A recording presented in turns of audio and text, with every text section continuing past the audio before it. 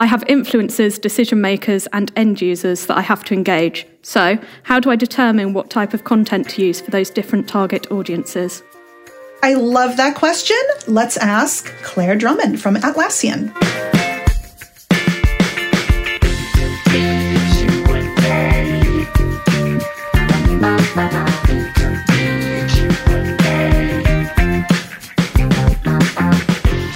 Hello, listener. You are exceptionally welcome to B2B Q&A, the podcast where we go in search of an answer to your question about B2B content writing.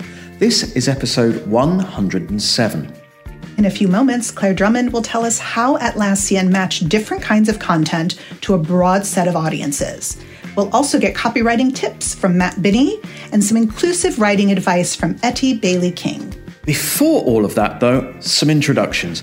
My name's David Maguire. I'm Creative Director at Radix Communications, the B2B writing agency, and I am thrilled to welcome a brilliant guest co-host for this episode. Dialing in all the way from Chicago, it's the Managing Director of B2B Unleashed, complex sales superfan, and stakeholder whisperer par excellence, Maureen Blandford. Maureen, welcome. Always delighted to be with you all. Thanks for having me. No, thank you for being here. So I think possibly I have to check this. Were you B2B Unleashed last time you were on here, or is this new to the listener? I think I was in my last role, so this is new. So I launched B2B Unleashed a little over a year ago. Cool. Okay. So if it's a new idea to the listener, what is B2B Unleashed? I've got to ask that before we start. Well, and I appreciate it. So kicked off as a management consultancy focused on helping B2B organizations get off legacy mountains. So we're all drowning in legacy tech, legacy processes, legacy mindsets. So focusing really on the gaps between product, marketing, sales, and success, both the siloed humans and the siloed tech stacks, and soon to be unleashing some tech to support that, hopefully later this year. So a lot of wins for functional area leaders within B2Bs to be slaying if they just talk more to their compadres in other functional areas. Well, that sounds much needed. I can't wait to see the tech as well. Maureen, before we answer this month's question, would you mind telling the listener how they can get in touch with the show? Absolutely. You know I can. So listener, if you have any comments or suggestions, you can find Radix on LinkedIn or Twitter. Radix.com. Or if you want us to answer your question on a future episode, record a quick voice note and send it by email. Podcast at radix-communications.com. Oh, perfecto mundo. Thank you. Copywriting pro tip. Hi, Matt Binney here, freelance writer from Falmouth and Cornwall. My copywriting tips are as follows. When I finish writing, I like to let it rest for a while. I go make lunch, a cup of tea, probably then another cup of tea. Then return with fresh eyes and improve. Always read copy out loud. Very common tip for a reason, as it's very, very effective. I also like to reread copy as if I was someone with sort of no knowledge on the topic or the product or service, and ask myself a few questions. Does it tell me what I need to know? Would I buy? And also, am I bored out my mind is always a good one too. Thanks, Matt. Some things are classic for a reason, and tips like that are popular because they really work. Now, who's asking the question this month? Richard Hathaway, Senior Marketing Manager at Hewlett-Packard Enterprise, asks, I have influencers, decision makers, and end users that I have to engage. So, how do I determine what type of content to use for those different target audiences? Thanks, Richard. That's something we content writers get asked a lot, so it's great to have an opportunity to answer it on the show. B2B tech in particular has lots of potential audiences and big squiggly buyer journeys. So I caught up with Atlassian's head of product marketing for Jira Software and Agile Solutions, Claire Drummond. And I started by asking her Richard's question. Just how do you figure out which content works for which audience? The best way to identify what content works for specific audiences is to ask your audience. Sure. And I think that we often forget in the digital world when we're creating content that we actually can talk to customers and see what they think. So that's one perspective on it. Another way that I know that it's working for a specific audience is if there's an action that we're asking that audience to take, we can measure if they're actually taking that action, whether it be to sign up for something, or if it's just to read the next article, or if it's just to scroll through the article. We create a lot of long form content, and I know that it resonates based off of some of those metrics. And I also have the luxury of seeing content that I create resonate with a specific audience when it gets tweeted and I get mentioned on Twitter or on LinkedIn, and if I'm lucky, it'll spur a pretty awesome conversation in social media. Right. So I hope that answers the question. It's mostly just about tracking and seeing if there's a specific action that you wanted the user to take, and if they're taking it, then you know that it's resonating, and if they're not, then you need to tweak the content. That's interesting, because your metrics that you track are outcome based. Then they're to do with the next thing, the next action, rather than just traffic or something like that. Oh, absolutely. Yeah, I think traffic is not indicative of the success of the content itself. It just shows if you've been successful at distributing that content and getting people to it.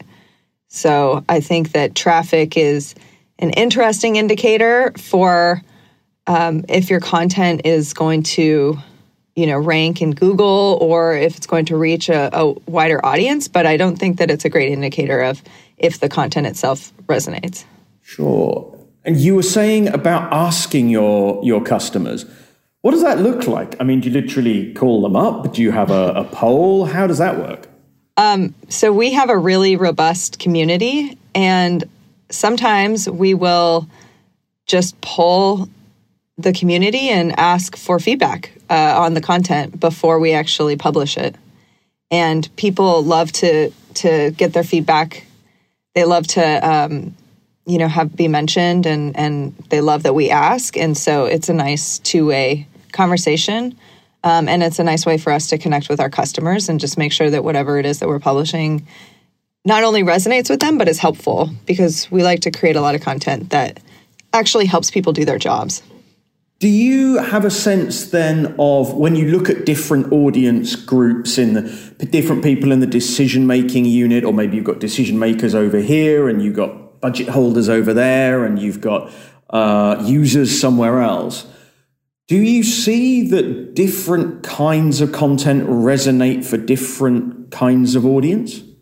Yeah, absolutely. Absolutely. So an example of that is we create a lot of content around Agile best practices, for example. And I know that this content isn't for our primary buyers, because the buyers that are purchasing our products are looking for more specific details about the actual tech specifications of the product or features. They're not really looking for best practices. However, the people that are the end users of our products need the best practices, because that will help them be successful with our products. So we know from talking to customers that best practices are a really useful way for the end users to understand how to do Agile and how Jira can help them. But you wouldn't get a lot of try clicks from that content, because those aren't the buyers. They're enabling it. So I think we have to target different areas of the funnel with different type of content, and that brings you closer to trying the product and being successful in the product. But it's far beyond just a landing page that gets you to try the product as soon as possible. So we like to create content for basically every stage of the funnel, and there is a different person that will find that content useful at every stage in the funnel. Something that I think is unique with Atlassian is that we think that buying our products and using our products is a team sport, and so we make sure that we're targeting the whole team and not just the buyer. I think that's really good advice for anyone. There's so many complex sales and kind of distributed decision-making units going on in B2B, especially in tech. So when you're thinking about different stages of the funnel, is that always different roles at different stages of the funnel, or is it sometimes one person moving through a buying journey, or is there a mix of those things?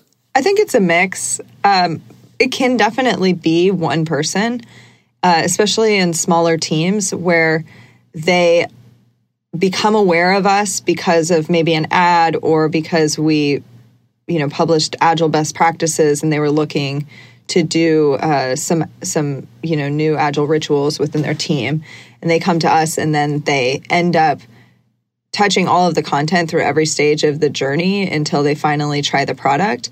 But I find it more common that it's multiple people who are touching the content in the funnel.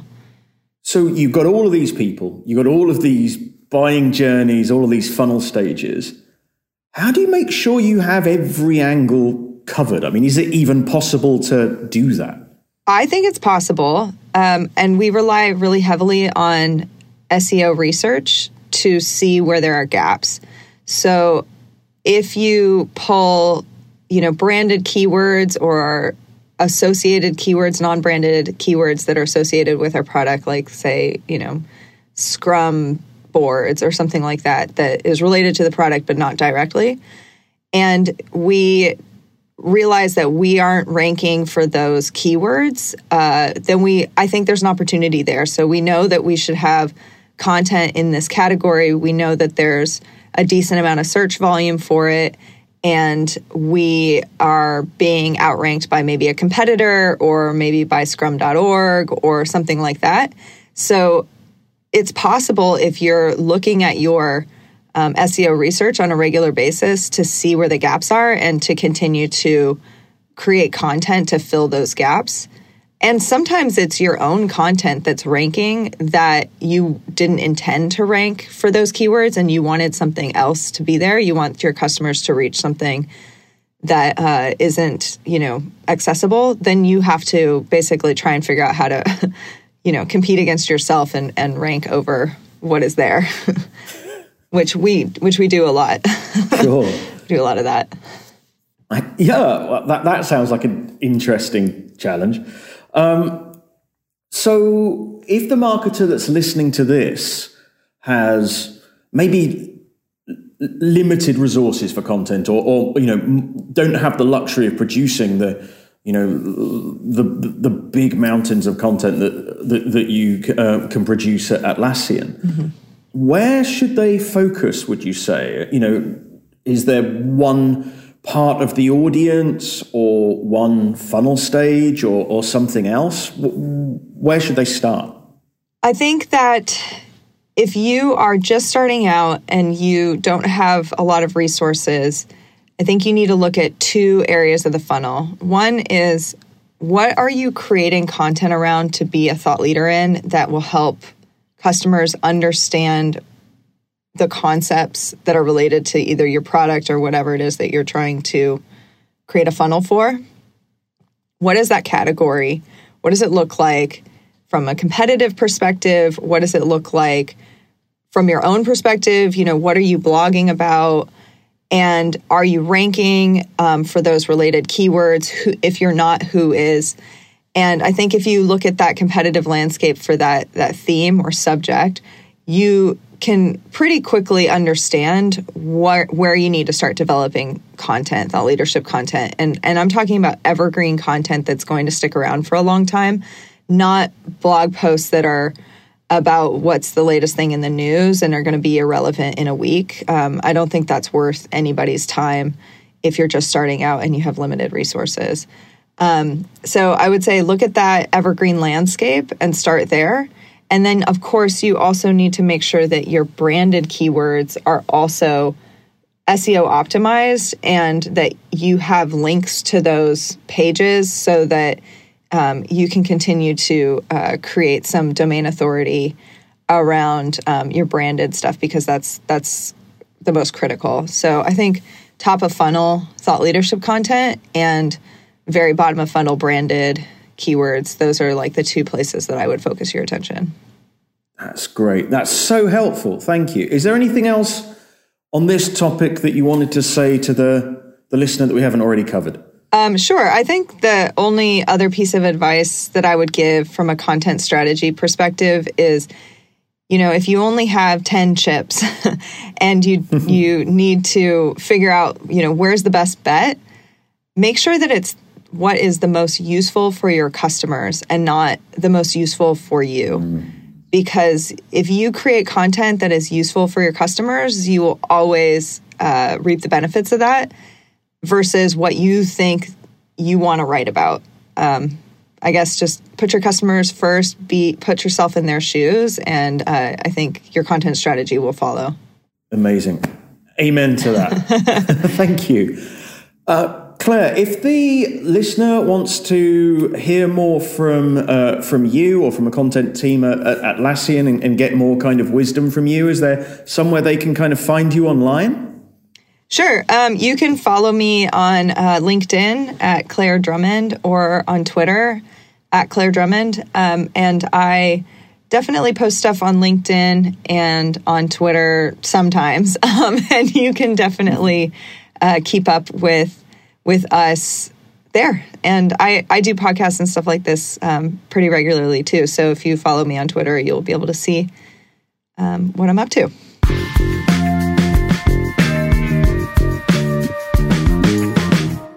Oh, thanks again, Claire. That is a really helpful response to Richard's question. Maureen, there is a lot to dig into there. Did Claire say something that resonated with you? Yeah, that was really great. A couple of things for me in particular that I love her shining the spotlight on is the first one is that remembering that we can actually talk to customers and see what they think. I actually love when we see copy directly from customers, whether it's quotes or whether it's we're just lifting their language and using it, because I think the most attractive copy is the stuff that's going to resonate the most with customers. And that's a great way to get it is by actually talking to them. And the other thing I think it can't be said enough is outcomes. So when thinking about all the different folks you're trying to connect with, keeping in mind their outcomes rather than your stuff, I thought that was brilliant for her to cover. Yeah, absolutely. So you can kind of measure the outcomes that you're looking for, but also think about the being helpful and the end game that your customer has in mind. Mm-hmm. So I think part of the thing in B2B and part of the thing I wanted to talk to you about in particular is quite how complex the decision-making unit can look like in a B2B organization. I know this is something you have experience of. So are there particular audiences that you feel are more important than others if you're trying to move someone through your funnel? Yeah, one of the areas I think we miss as B2B marketers, and we partly miss it because it's hard, and we partly miss it because we're drowning, and that is, B2B influencers. So not Kim Kardashian style, not who we're mostly seeing on TikTok, although those people are all great too. But when you think about growing your reach and your influence, B2B influencers are huge for that because they have a trusted network of their own that if they buy into what you're promoting or what you're advancing, they will often unpaid. I don't think I've ever paid an influencer. They will scale that message. So you're really able to grow your unpaid reach. So, for instance, that one of the strongest B2B influencer communities that I've seen on Twitter is kind of the CIO or the transformation influencer community. And boy, those folks are generous. And if you can be a valuable part of their conversation, you're included and you're scaled, and they are then more likely to look at articles you've written or be willing to publish or cite your folks as trusted sources. So it's complicated to get there, but once you do, if you put the work in, how they grow your unpaid reach is just, it's phenomenal. And I think it's an underused channel in B2B today. That sounds amazing. So where would the listener begin to find those people and begin to build those relationships? So for me, Twitter for B2B influencers is the best. I kind of think of Twitter as where the influencers live and LinkedIn as where kind of the real people live. So it's not work I do on LinkedIn. I'm sort of additive. But on Twitter, just start by listening to the conversations and start to jump in as who you are as opposed to your brand. Although I suppose you could, I've always started kind of with the humans, and that's what I recommend. And sometimes people will engage with you and sometimes they won't, and that's not the point. The point is just to start planting seeds and hearing what they're talking about, because then, speaking of outcomes, you can then approach them based on the outcomes that they care about because you've been listening and watching the space. So I would start on Twitter, and I would start by listening. That sounds great. And obviously, the buyer journey in B2B, I mean, it can take months, and more sometimes. Mm-hmm. How do you keep keep your audience's attention? How's their attention span over something that long while they're going through that process? If you have kind of only limited resources for content, how can you possibly cover that? Well, it is for me, the resource is time as opposed to money. And that can be hard when you're juggling the 50 million things that marketers are expected to juggle on the regular.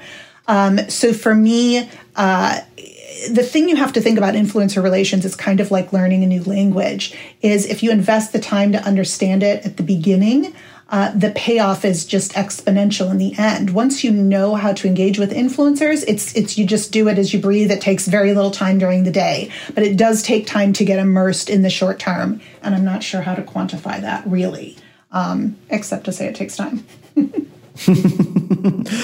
Time, the thing that we all have so much of. Thank you. That is really insightful. Kind of adds another layer to the conversation, and insightful as ever. I'd have expected nothing less. So thank you so much.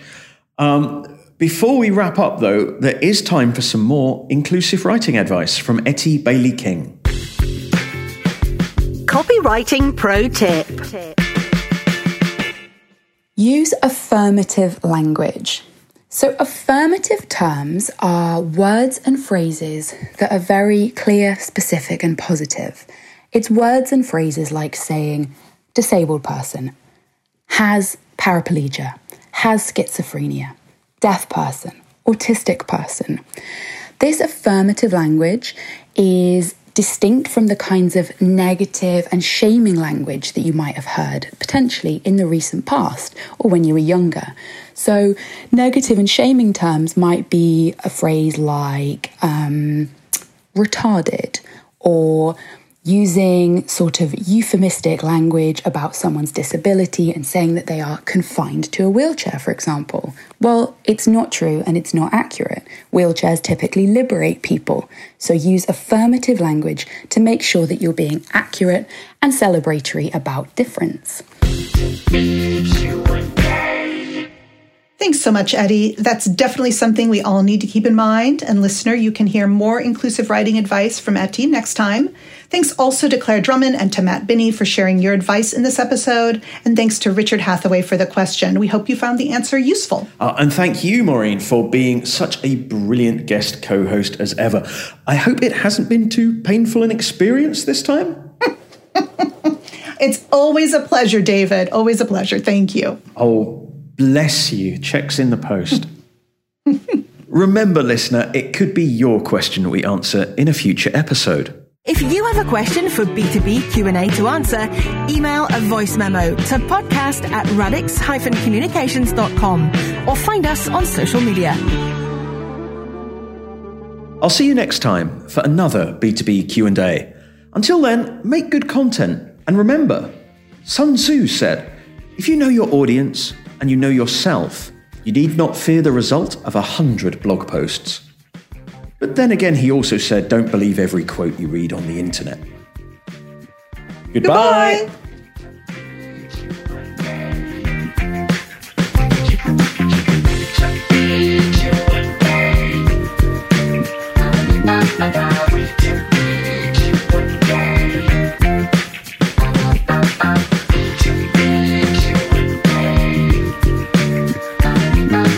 Reach